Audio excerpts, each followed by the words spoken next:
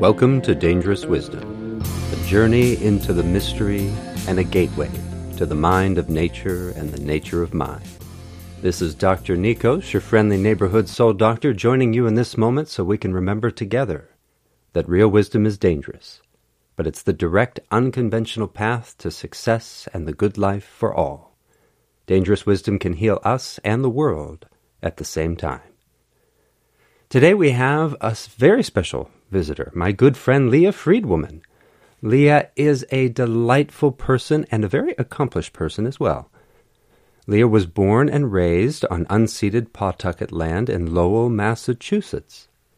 She obtained her master's degree in clinical psychology from Rivier University and worked as an in-home therapist before psychedelics turned her world inside out. She is now a psychedelic integration facilitator, a trainee in restorative and transformative approaches to conflict, and the host of a podcast called The Psychedologist, Consciousness Positive Radio. I love that. The dominant culture marginalizes consciousness, and Leia embraces consciousness and its many possibilities. I encourage you to give her work a listen. It's good nutriment for the soul. Leia holds her permaculture design certification from Starhawk's Earth Activist Training, a program that emphasizes social permaculture and spirituality in activism. You can find Leia teetering on a slack line in Costa Rica, covered in dirt from working the garden, or with her nose in her laptop, grading papers for her psychology students. You can learn more about Leia at thepsychedologist.com. That's all one word, thepsychedologist.com.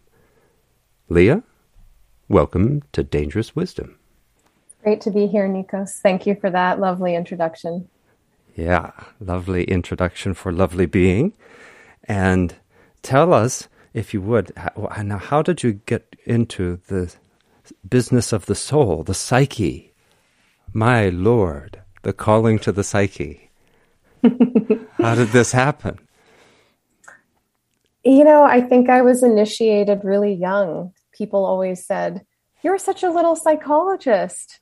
And I would say, yeah, but I didn't really know what that was. And then in high school and college, when I did study psychology, I was pretty sure that that was not what I was, because it was very boring and soulless. And it felt like kind of a letdown. I thought I'd be learning, I don't know, not necessarily about myself, but I'd be like initiated into this clan of people who, you know, liked to talk until the sun came up, looking at the stars with people and talk about our dreams and our wishes and our fears. But, you know, Psych 101 is just kind of more about the founding fathers of psychology, and no offense, but all these older white men that didn't feel very relevant to me. So yeah, my entryway was a little bit, hitting the edges, bouncing back into the center, confused. But I doubled down in grad school and just learned to be a good little psychologist, as the world would want me to be. And when I started working in the field, it just felt really mismatched to think that the world was wrong. So I thought I was wrong. And then like the bio said, when I started taking psychedelics, I found a world of wisdom within myself alone. And it was through exploring that I came to helping other people in the way that I feel called to do. Feel very lucky to have found something that's needed, something that I'm good at, I'm able to hone skills in and be effective, and something that can support me as a source of income, something I can offer for free to those for whom it's not possible to pay, and something that makes me feel energized, really. Like, it's not always energizing, but it confers energy when we're doing something that's aligned with maybe you would say our soul's purpose. I don't know. But yeah, that's really interesting because also I think people in philosophy have this experience. They go to major in philosophy because they think it's going to be about wisdom and the big questions and what is the nature of reality. And then you start to find out that it's not, they're not going to let you do that. And there can be some frustration. And I would say, this is part of the kinship I feel with psychologists, because Jung, as we talked about, Jung, he felt this. He said, we're just philosophers. But, philosophy in the university doesn't look anything like this. And so none of us feel comfortable saying that. And I think maybe what you experienced is that psychology as a discipline kept going in that direction of the academy and looking less like what Jung thought a real philosophy and psychology looked like.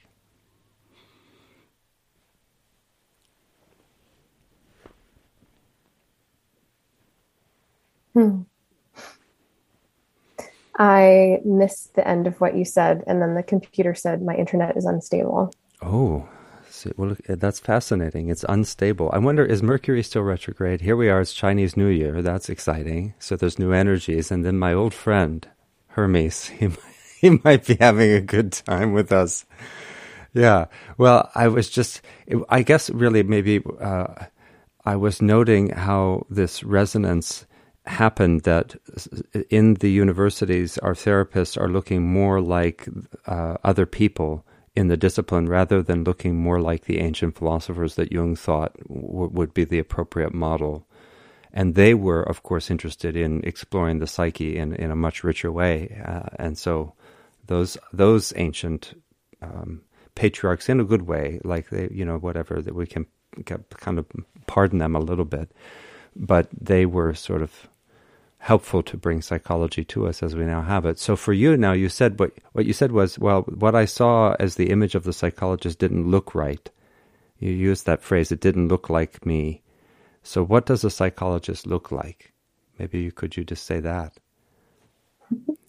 Well, that's the origin story of my podcast and my website, The Psychedologist, was depending on what state you're in, you can be a psychologist or go into another state and you're no longer a psychologist, because it depends on if you're licensed or if you have a PhD. And so I thought that was kind of silly. And so I thought, well, if what I will be will vary based on where I am, why don't I make something up that's I can be that wherever I am, because no one can say I'm not that because I made it up. So I can't tell you what a psychologist looks like, but I can say that I am a psychedologist, and there are others of them as well, right? It's like psychedelic. You would know, maybe you know this, or maybe some listeners know, mind manifesting is the Greek words that are in there. Or soul manifesting, because psyche. But yes, please. Right. On. Yeah, even better. So maybe that is the apex of philosophy and psychology, is psychedology, like soul, mind manifesting in the study of what it is to be human. And I value research and statistics, and and I also recognize that a lot of modern psychology has been built on studies that don't actually replicate when we redo them. And we're subject to ethnocentrism and all kinds of bias in our studies. So I think I look at what I know with humbleness, and others should do the same. And our direct experience is valuable. I think this is part of my flavor of psychology or psychedology or whatever. It's like, I'm most interested in what you mean to yourself. That's interesting. What you mean to yourself.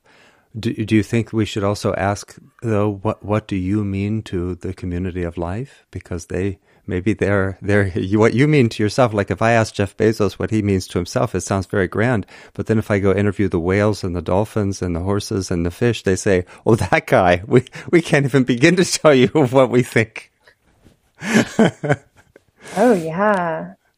Well, and that's the journey. I think, like, can we actually meaningfully answer who we are without looking at our interrelatedness with all of these beings and entities and forces and the minerals and the water? Yeah. I like this idea of that you did what some philosophers have said it can be an important thing with psychedelics, is that it suddenly reveals to you just how vast and wondrous and magical the psyche is, because we don't have any direct experience of that. And then you had this experience, and it must have just been like I don't know, like a real shock to the ordinary paradigm, maybe. I don't know. Can you talk a little bit about that?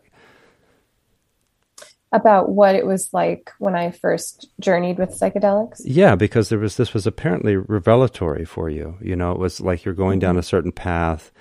And it's interesting because for me, it was going back to the old roots, the mystics. But we had this similar parallel projector in that I said, well, I'm going to invent a job because I don't count as a philosopher in the academy anymore. So now I say that I'm a consulting philosopher, and that it didn't really exist because no one thinks of going to a philosopher to consult. You know, like, well, wait, what do you mean? I say, yes, I'm a consult, like Sherlock Holmes was a consulting detective. So we both invented this thing. And they're both very interested, you know, your track and my track are both very interested in mind and soul, how they really manifest and what it means. What are they, and can we look at them and learn from them? But I'm just wondering if, you know, what was the experience of, for you, you were going along and then, okay, I don't really know that I fit in this thing called psychology as a discipline as I see it. And then I took this medicine. And then what did you say to yourself then? To go in a different direction? Like what was I don't know if that's the right way to ask the question. Well, I think it's right. And I don't know if it'll be the right answer, but I think it will be amusing. So I was really stuck. And the reason that I took psychedelics was to impress a guy.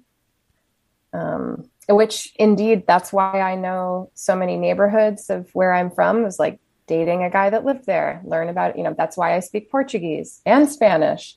Not super fluently either, but well enough to get by for sure. It's like I've learned so much through shaping myself to be a partner to someone, usually a man. I've had a few female partners, but at that time in my life, I was dating my first psychonaut partner, and he was a Vipassana meditator, still is, and he's a dear friend. Hi, Greg. And he would do high dose mushroom journeys, and he said it was very serious work and part of his being a good person and part of his spiritual practice. And I had been through grad school by that point, and I remember being like, that's a little weird. I think that's a little weird. Like, okay. I was a little scared by it. I didn't totally understand it. But then after he and I broke up, I was kind of like, wouldn't he be impressed if I went and drank ayahuasca? Like, he said he wasn't ready to drink ayahuasca. Well, bitch, I'm going to go drink ayahuasca. Why don't you look at this? Look at this. Yeah. So of course, grandmother ayahuasca is like, oh, so that's why you're here. Okay, come have a seat. You better lie down, actually. So, I have a strong mind, and to this day, I don't know if it's biological at this point because I'm a lot more flexible now, but I require pretty high doses of psychedelics, like higher than anybody else I know, actually, to get to what I think are the places other people are in. So I drank 2 cups and didn't really feel anything, just felt a little buzzy. That was it. And then I drank a 3rd cup, and the facilitator told me, it's just a little slide. That's what she said. It's just a little slide. And it hadn't occurred to me that I was afraid to like slide in or, to descend. And I think I ended up drinking a 4th cup as well. And all I remember is lying down. There was like this little tiny, I didn't know any of these things yet, like Hinduism. I didn't know about deities, but there was like this little golden dancing Indian looking statue, but alive thing that I was seeing in the corner of my eye. I remember that. And I remember seeing these bulbous sort of ethereal organ looking like a spleen and a lung, and but not human. And they were these glowing colors, like light purple, kind of alien colors, green, and they were bulbous and kind kind of pulsating, alive. And it was like really weird and a little bit scary. And I felt kind of sick. And I was like, well, I did that. That's not for me. But my best friend had come down with me. She actually had been dealing with feeling suicidal, and I hadn't known. And when I told her I'm going to go drink ayahuasca, she said, I'll come with you. Like, I've been wanting to kill myself. This is just what I need. It's like, oh my God. All right, let's go. And so we were on this journey together. So it was she who said, let's go back and drink ayahuasca one more time. And we came back, and they had a special ceremony just because we came back. So it was a really small group. They passed around a joint of cannabis because they are Santo Daime-ish people, and smoking marijuana is like part of ceremony in that tradition sometimes. And it just helped me like lift off. And I had a much more ecstatic and transpersonal and mystical experience that time. And so then that was like the courtship of psychedelics, where we're like winning my favor, my trust, and courting me and showing me like, look, this could be really good. Do you want to trust this? Look, see, you can trust it. And I didn't even trust myself at the time. So can I jump forward to 1 year later and tell you a really great story that sort of leads to where I am today? Please do. Okay. So I drank ayahuasca a number of times that year and volunteered at the center, and I was helping people in their journeys by the end of my stay there. I came back a year later to do like a vision quest type thing that this circle held, where you go into nature in isolation for 4 days, but you would be drinking ayahuasca during the day and sitting in your clearing alone. And I was going through a really difficult time of it, and I was ready to leave, and I was like, oh, they're not going to let me leave because I'm on this freaking drug, and like, this is a cult, and I have to sober up so that they'll let me leave. And so I was like, sober up. And then they would bang the drum when it was time to drink more, and everyone would come out of their clearing and line up and drink ayahuasca. And I heard the drum, and I felt myself standing up, and I was like, oh no, I'm one of them. I'm in the cult now. Here I go, marching in line, getting in line. And of course you all wear white, so it's just like even worse. And for my poor paranoid brain, and the facilitator gave me the cup, and I drank it. When I got back to my clearing, I had this experience of, I had seen those organelles, those bulbous things, the first time. And I'd also noticed at times that my head would turn. It was like my head wanted to turn sort of upwards and in a certain direction many times that I would drink. And it was like a very curious thing. It would kind of turn on its own. I'd also feel this like heaviness drop in my hands. My hands would drop to the ground. And this was like on the dirt. We were, in Costa Rica outside. So my hands would drop to the dirt and kind of feel like a magnet was pulling my hands down into the ground, almost like a force, like a extra gravitational force. And then another thing I'd sometimes see was like myself moving down this channel of light, just moving down a channel. Oh, and lastly, I was sitting in the clearing now. So those were all common experiences I'd had that I didn't understand. And I yawned, and I felt as though my whole body was covered in mouths that were yawning with these big teeth, and just like, oh, big yawn everywhere, breathing. I was like, oh my gosh, I'm breathing through all of my skin. That's so insane. And then I realized this is what plant consciousness is like. All of these things, my head turning to the light, like can't turn away from it, got to turn towards it. Roots growing, like my hands rooting down and moving into the soil. The organelles are like nutrients and water moving up and down the stalk of a plant, and the plant breathes through the leaves and different parts of the body of the plant. And it just kind of knocked me out. And I woke up doing like snow angels in the dirt, just like smearing dirt on myself, like orgasmically, like, oh, just making love to the soil. And to that day, my entire life, I hated having dirt on me or sand, just anything like, oh, I got to wash it off. I got to go for a swim. Like I hated dirt. And after that, I just didn't have that fear anymore. It was like my initiation into the earth family of plant beings. And the medicines do speak to me, I think, in non-human ways. And that I'm just honored when I can understand. That's very powerful. It's a little resonant with Stan Grof's experience too. You know, he saw Shiva the first time. Do you know about his kind of initiation into psychedelia? I don't know that I do. Okay. I don't know. So for those of you who don't know, for those of you who do, press fast forward now. I will very briefly recount that Grof was going to be an artist. He wanted to be an animator, and then it was like the day before he was going to go off to the animation school, and they were having a party, and somebody came and said, "Hey, you got to read this book," and it was Freud's Introductory Lectures on Psychoanalysis. He stayed up all night reading it, and he said, I want to know the mind. I've got to study this. So he goes through the whole thing, gets an MD, goes through analysis, and it's like years of analysis he's doing.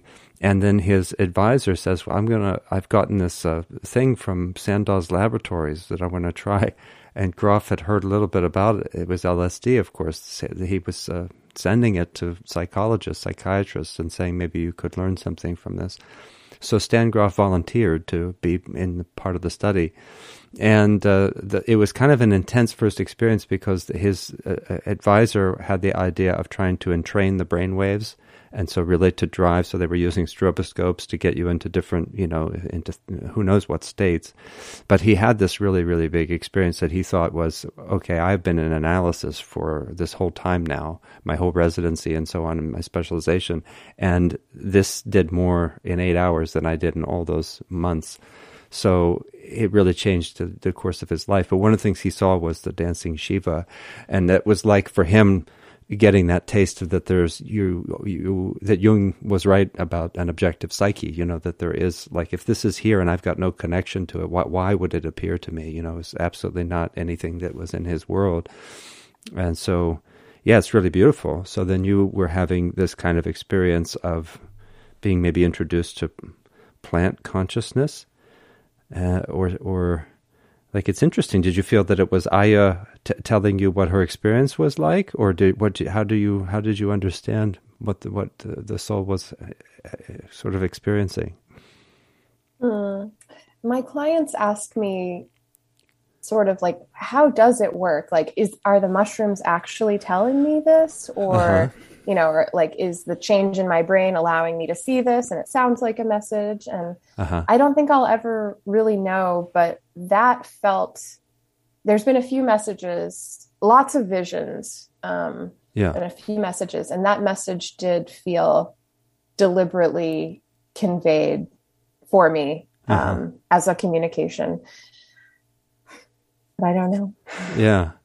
Well, this puts us in that realm that the last time we had a dialogue, this is just part of the thing that's interesting to me as a philosopher, is that what is it that we can do to train people to get better at receiving the messages, right, with clarity, and that, and then we're also then better able to take it the way the other explorers in other cultures have done. They've been kind of like, they call the culture's conscience and say, this is what I'm being told, and you need to listen because this is coming from this larger mind that we all are or share, or however you want to look at it.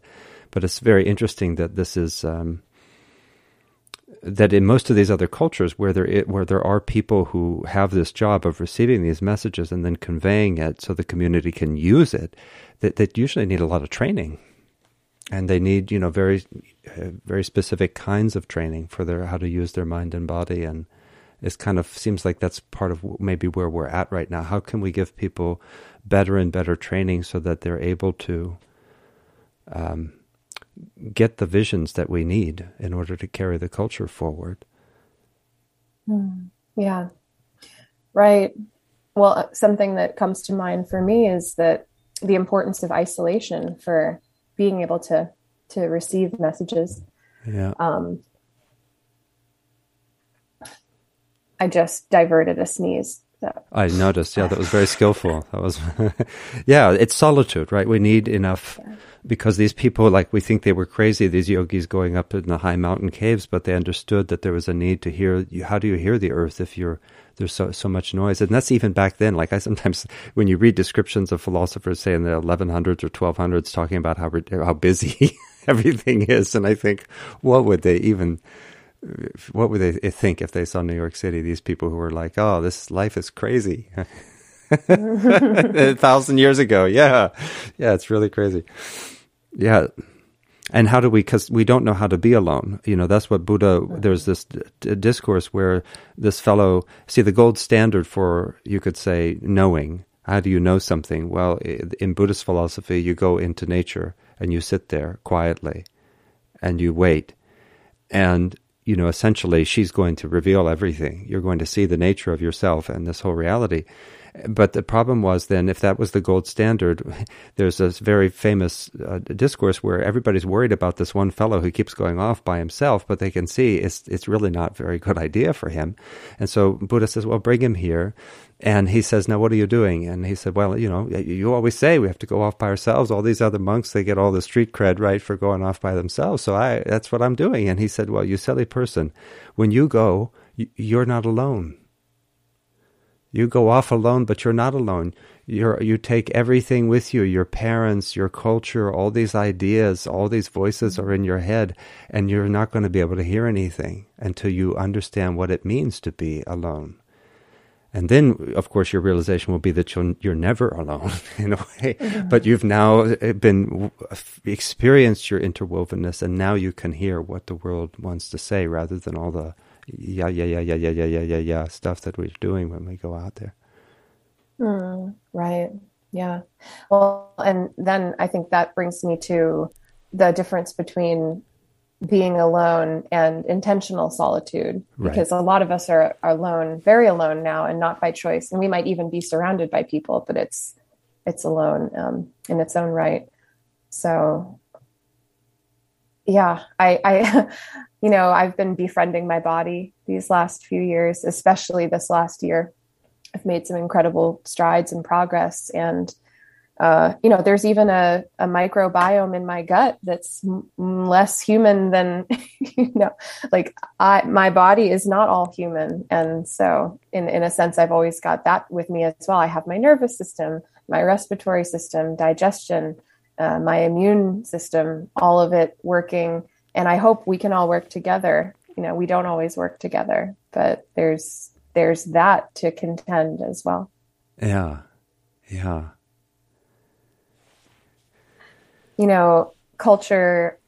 Modern culture is not trauma informed. Like, for instance, if someone is in a car accident and they're shaking, people might come and put a blanket on them and like, oh, you're shaking, poor thing. But it's actually a really natural response. And if you encounter someone who's been through an acute trauma and they're shaking, if you can give them the space to safely let their body shake out and discharge that energy, then it won't get stuck. It won't be so likely to get stuck. And it's not a guarantee. But yeah, I think that there's this microcosm of this larger society. Like you said, they'd look at us now, people 1,000 years ago would look now.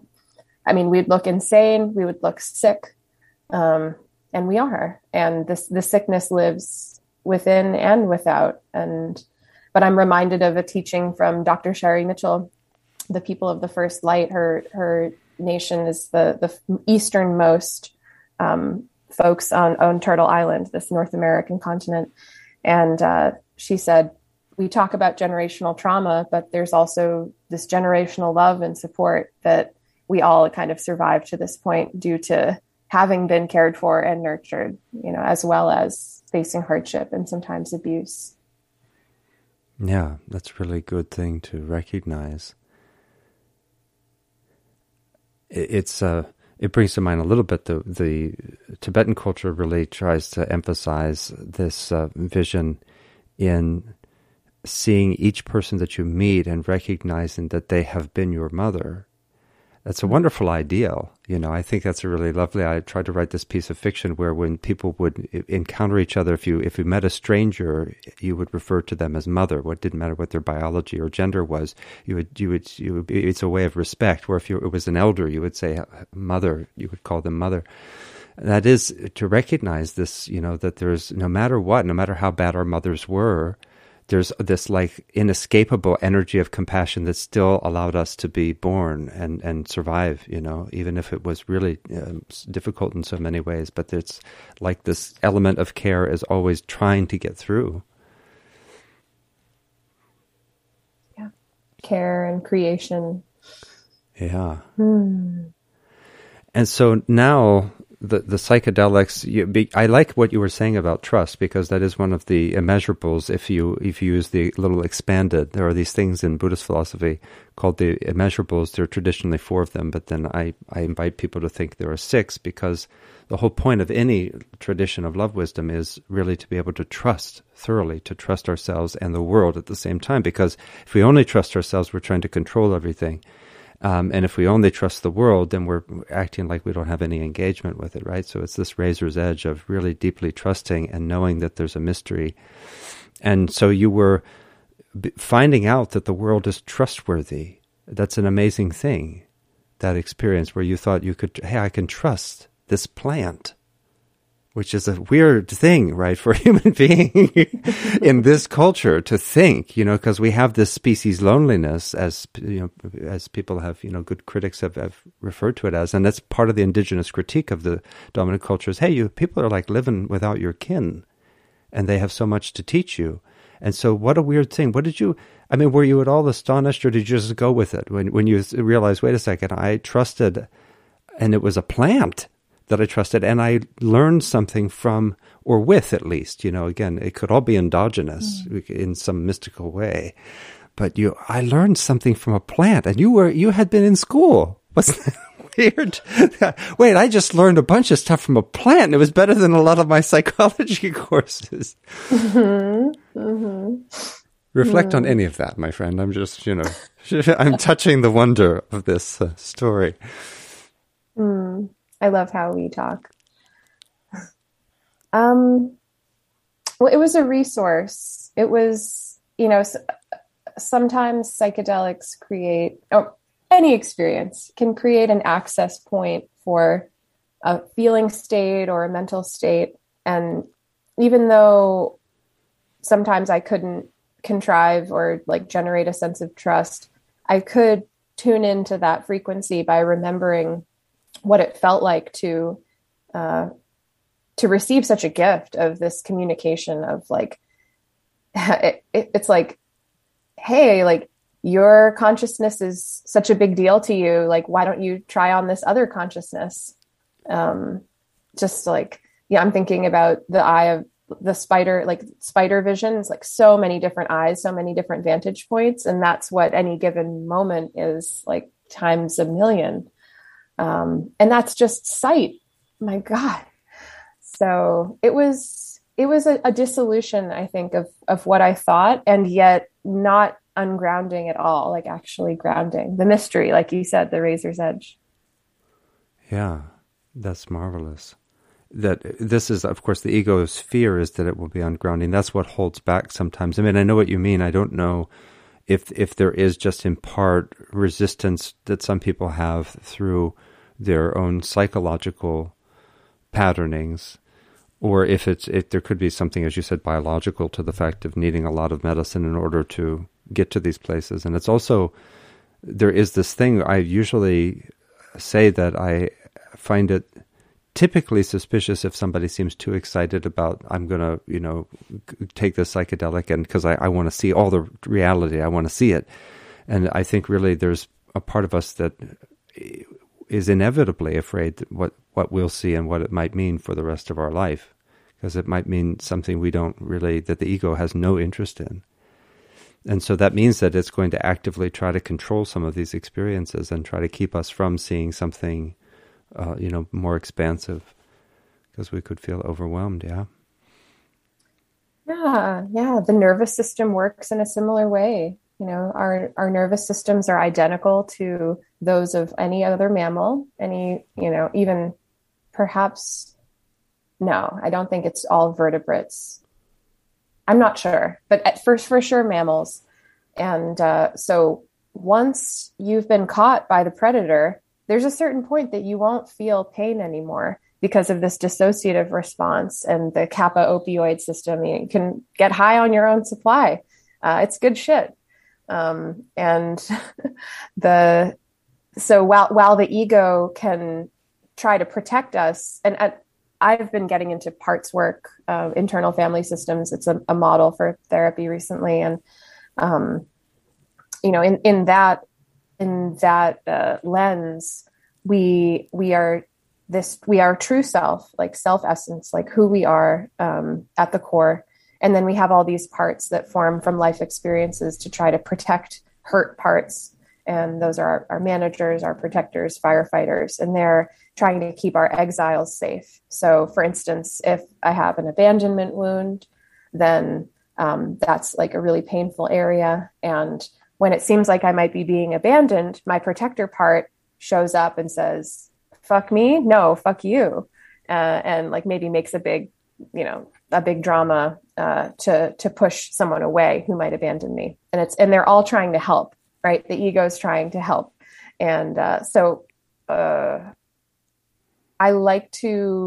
been liking looking at these, the nervous system. Like when I dissociate, when I'm feeling under pressure and I start to get floaty and I'm like not in touch with my emotions anymore, my body feels far away. It can be really frustrating. It can be quite disrupting. I don't want to lose contact with my body. It gives me information that I need, but that is my nervous system trying to help me to stay safe from what it perceives might be so intense that it could hurt me to fully feel it. So I thank my nervous system and I honor the wisdom of it. And then I try to slowly correct these processes so that, no, actually it's okay. Like I can feel this. I can feel this right now and build the capacity for that. Same with the protector. Like, no, you don't need to push this person away right now. I'm feeling hurt and vulnerable and I can feel this.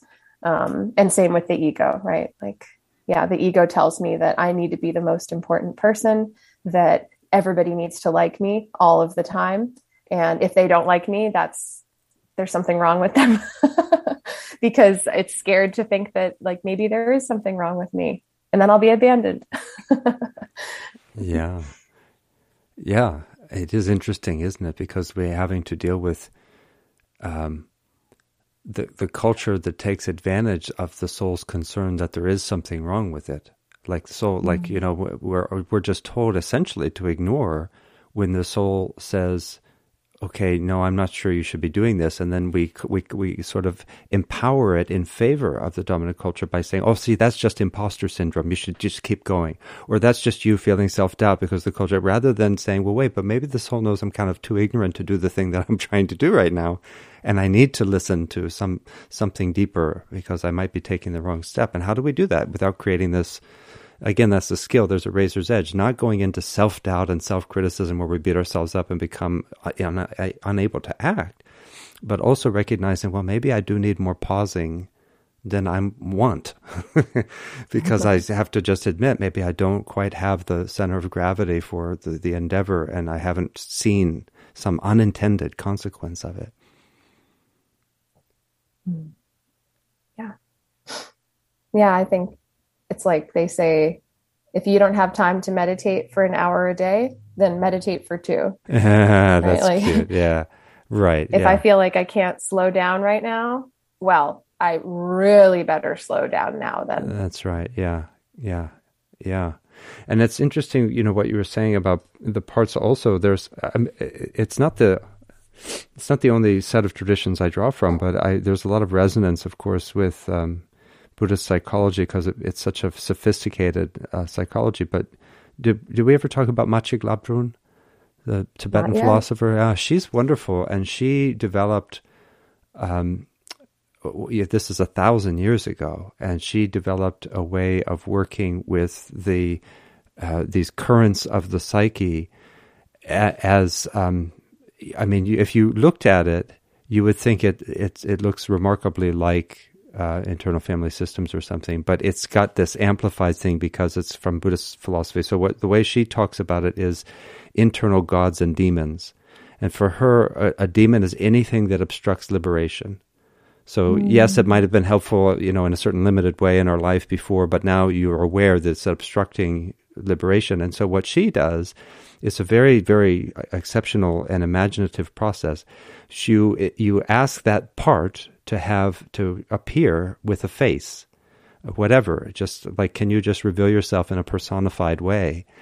And you essentially turn through this process It's called Feeding Your Demons, is the way it's been popularized by a very, very exceptional person named Soltra Malioni. And so she kind of modernized it into a simple process, and it's easy to work with. But through this, you not only liberate that energy, but you actually make it into an ally. So you essentially say, okay, yeah, I understand you were trying to help me. Now let's see what you actually need, and how can you become now my ally? So that when I need to call on you, it's kind of like you were saying, if I lose trust, I can call on this experience. And so it's a similar way. Our lack of trust demon that says, you suck and all this, we change that into the, self-confidence ally. It's a very rich, imaginative process that she uses, where you feed these demons. You actually give them the nourishment that they're so desperate for. So let me ask about your... So when you're working with people, do you still do conventional kinds of therapy, or is it mainly that you are working with people who want to work with psychedelics? I just wanted to say I loved what you shared just there. And it's really cool to see that is in Buddhism as well. It makes a lot of sense. I do a lot of different things. I support people in a number of ways. One of them, the one therapy that I do, because I don't call myself a therapist, and, I would need more supervision and, I was trained in that direction, but I didn't complete the requirements for licensure. And you don't need to do that in Massachusetts, but I've chosen to identify as a space holder and a coach instead. Mm-hmm. A coach, because people can kind of understand what that is. And coaching it can look a lot like therapy. Like, I think that I'd have the same tools in my tool belt if I was acting as a conventional therapist. But it's more goal directed, and a coach can't diagnose or treat mental disorders. Which works well for me, because I'm sort of moving away from the diagnostic system anyway. Mm-hmm. But the one modality I do practice that's therapy is psychedelic somatic interactional therapy, which actually works with cannabis as the most potent medicine for catalyzing that process. And it's intended to work on the nervous system and the body. So it's not it's not about insight. And it's not about cosmic experience. Actually, if there's a cosmic experience happening, we would direct the attention right back to the body. And the point is to pressurize the system to allow material that hasn't been fully felt or processed by the nervous system to bubble up to the surface, because the theory is that it's always there waiting to bubble up to the surface. That's why even when I'm not going to be abandoned right now, but my partner can, raise an eyebrow a certain way, and I'm all of a sudden ready to be left alone. And I'm not going to have it.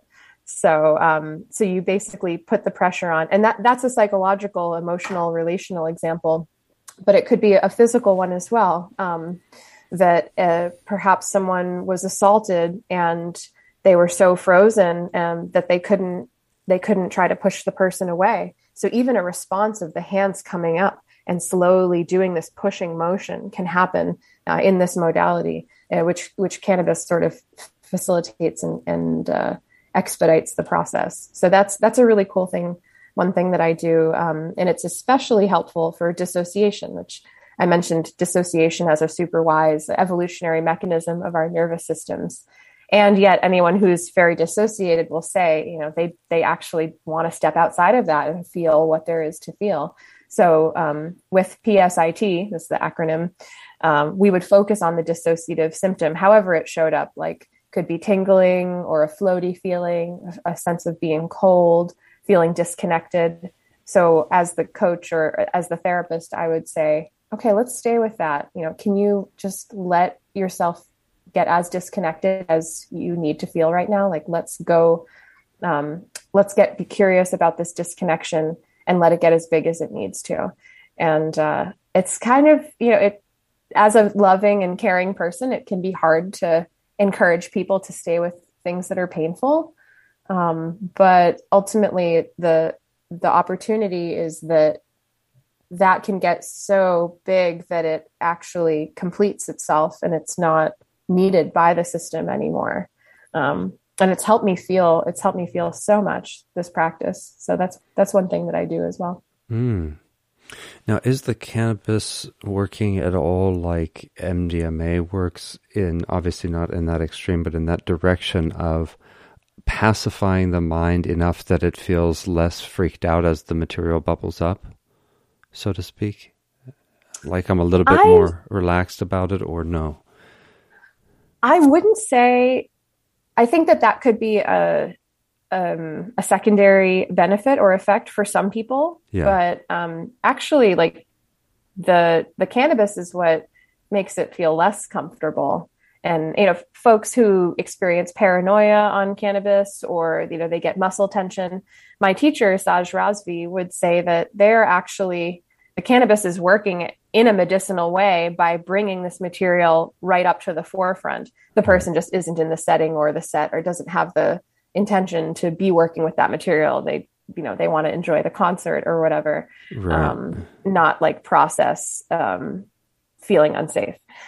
But so the way that it actually works is as kind of like an agitator, right, of that nervous system material, that's layers upon layers of protection, because our nervous system doesn't want to forget all the dangers that we've been in. It wants to, as soon as you smell vanilla, beat it, get out of there, because it's not safe, whatever the association is of safety or unsafety with things. The nervous system wants to log it all. Yeah. Oh, yeah, of course. Yeah. It's very interesting, because this is part of what people find in meditation is, people will say, oh, meditation, I can't do it because it makes me anxious. It's just revealing that there's anxiety there. Yeah. And the soul usually says, oh, well, if you're going to sit down and pay attention, here's something that we've been really wanting you to look at. And then the question is whether you have the tools. So there too, I bet, I don't know if you've experimented with it, but compassion training is so powerful for giving us the capacity to look at something difficult. It really verifies. And in general, we need that. I mean, there's just this, that's what some of the old school initiations in indigenous societies were about too, is really letting a person verify their capacity to do something uncomfortable. And because that builds trust in yourself, but also trust in the community, because they feel that you know your capacity to withstand discomfort. Whereas, I think all of us are afraid that the person down the street is going to give up, right? When we need them, like that's the part of the sort of thing, because the culture doesn't teach us our capacities. So then we're always looking at each other, not knowing. I mean, do you know your capacities? I don't know mine. I think I might chicken out. You? I don't, And when we do these things, we're helping all beings by, discovering. I'm really acknowledging what you're saying is that, boy, it can feel really uncomfortable to watch someone suffering, and yet we have to know our own capacity to work with difficult situations. And if something's in us, what do you want to do? Pretend it's not? I mean, right? Right. Well, and the system needs to feel safe enough to let those things come up, or else you're just in a tug of war. So there's also, like, in knowing our capacity and expanding it, there's a lot of need and benefit from resourcing the system as well. Like, I'm thinking, this is a sharp right turn here, but like BDSM, there's a lot of healing possible in domination, submission, play in sex. And it's like kind of paradoxical, but you need to be safe while you're going to those, like, feeling unsafe places, in order for it to, like, A, not be traumatizing, and B, to go as deep as is possible to go at that time, and is safe to go. In Thai massage, my former teacher said, there is never too deep, only too fast. Mm-hmm. Mm-hmm. Interesting. Right. Yeah.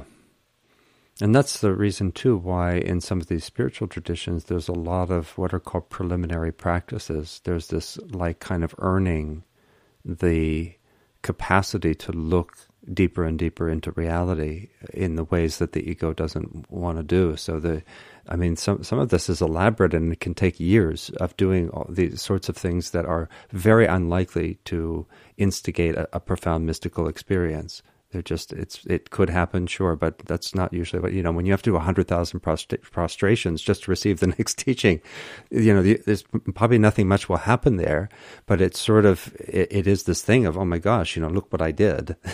The ego kind of gets this sense that like, well, I guess I can do more than I thought. And then you're also, the nature of it, the orientation is decentering the ordinary self-cherishing for this larger truth, So the act of prostrating is also going to do something to the ego again and again.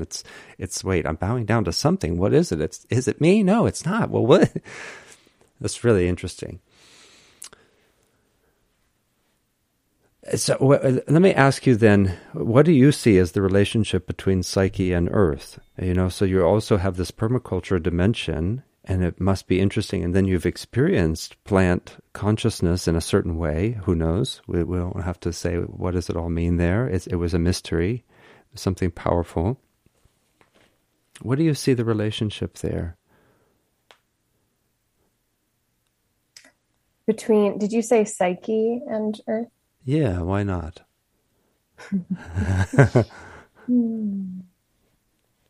Well, the first thing I noticed that came up when you asked that was a feeling of guilt that I haven't been thinking about my psyche, my soul's connection to the earth recently too much. I make sure to get outside.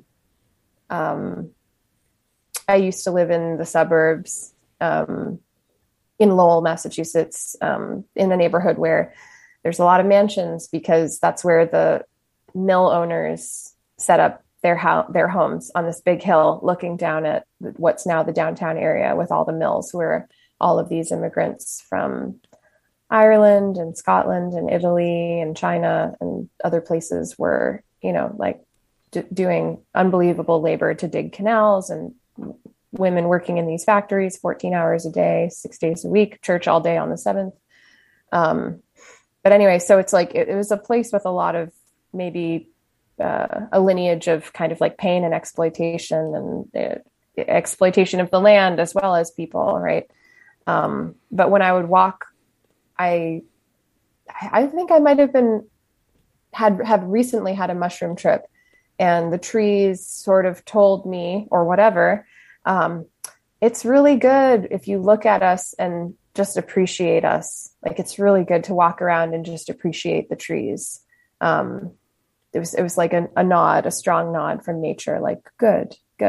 So I like to do that, go outside and just plainly appreciate the plants, the trees, the mushrooms.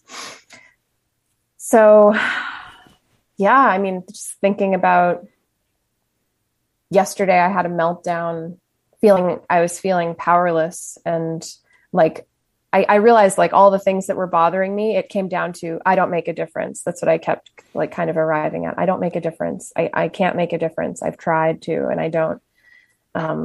And right, if my consciousness just includes like me as this solitary entity that's supposed to halt like massive forces, or transmute, like, it's a tall order. I can't actually do that alone. Like, I need my plant allies, and it's not me doing anything alone. It's all of us in like kind of, in this relationship.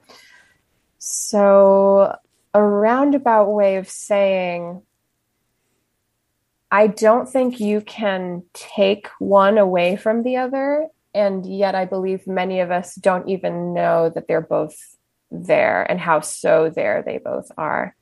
It's like my heart is beating every single time. I don't think about breathing a lot, and I breathe. I'm not concentrating on gravity holding me. It just does. My body holds, my consciousness is contained in this body, and in some ways in the space around me as well. And there's many consciousnesses here.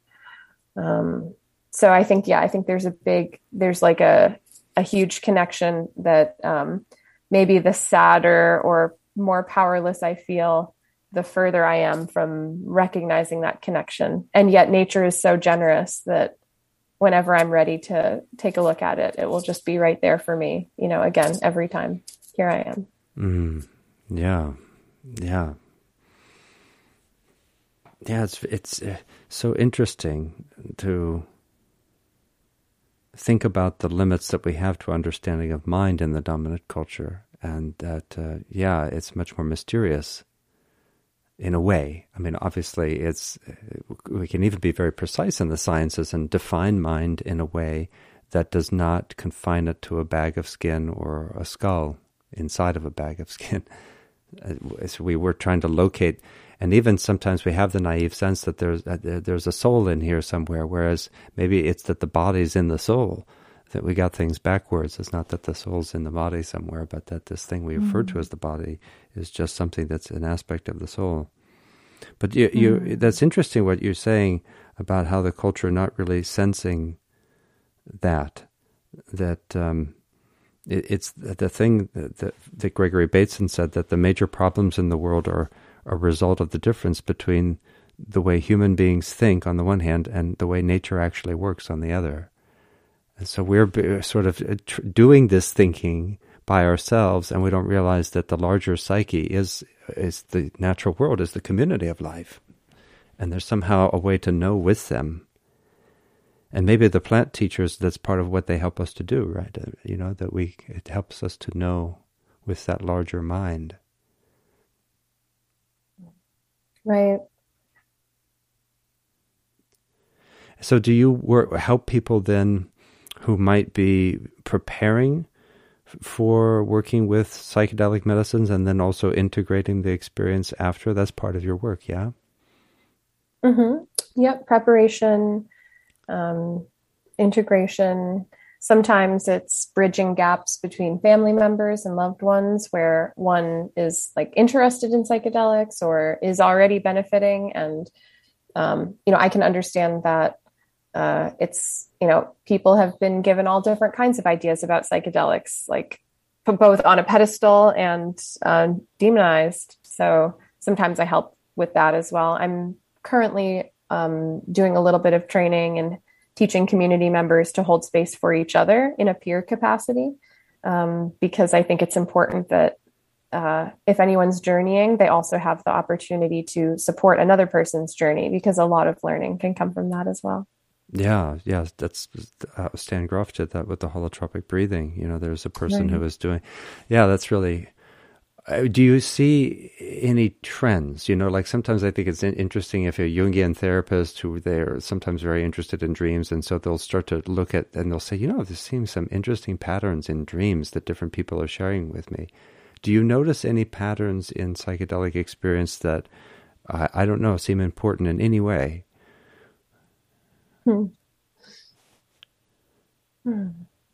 Of course. I'm just trying to think of what to share here.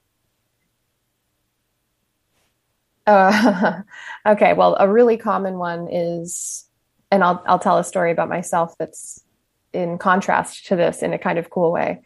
A common experience is like, I'm not alone. Like, I've never been alone. We are all one, like it's all one thing.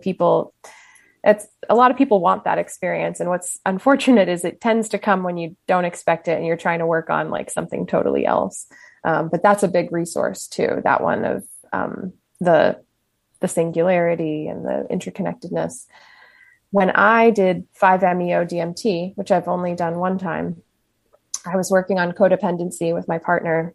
And in my experience, I actually blacked out for the first time in my life. I've never blacked out except that time.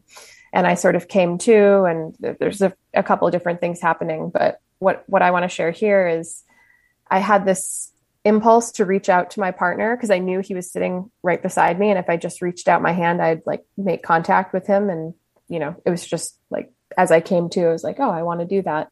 And as soon as the impulse to reach out came through, I had this feeling of like the deliciousness of just being me, like one me, separate from everything. And it was like, I actually felt my aloneness in the most delightful way.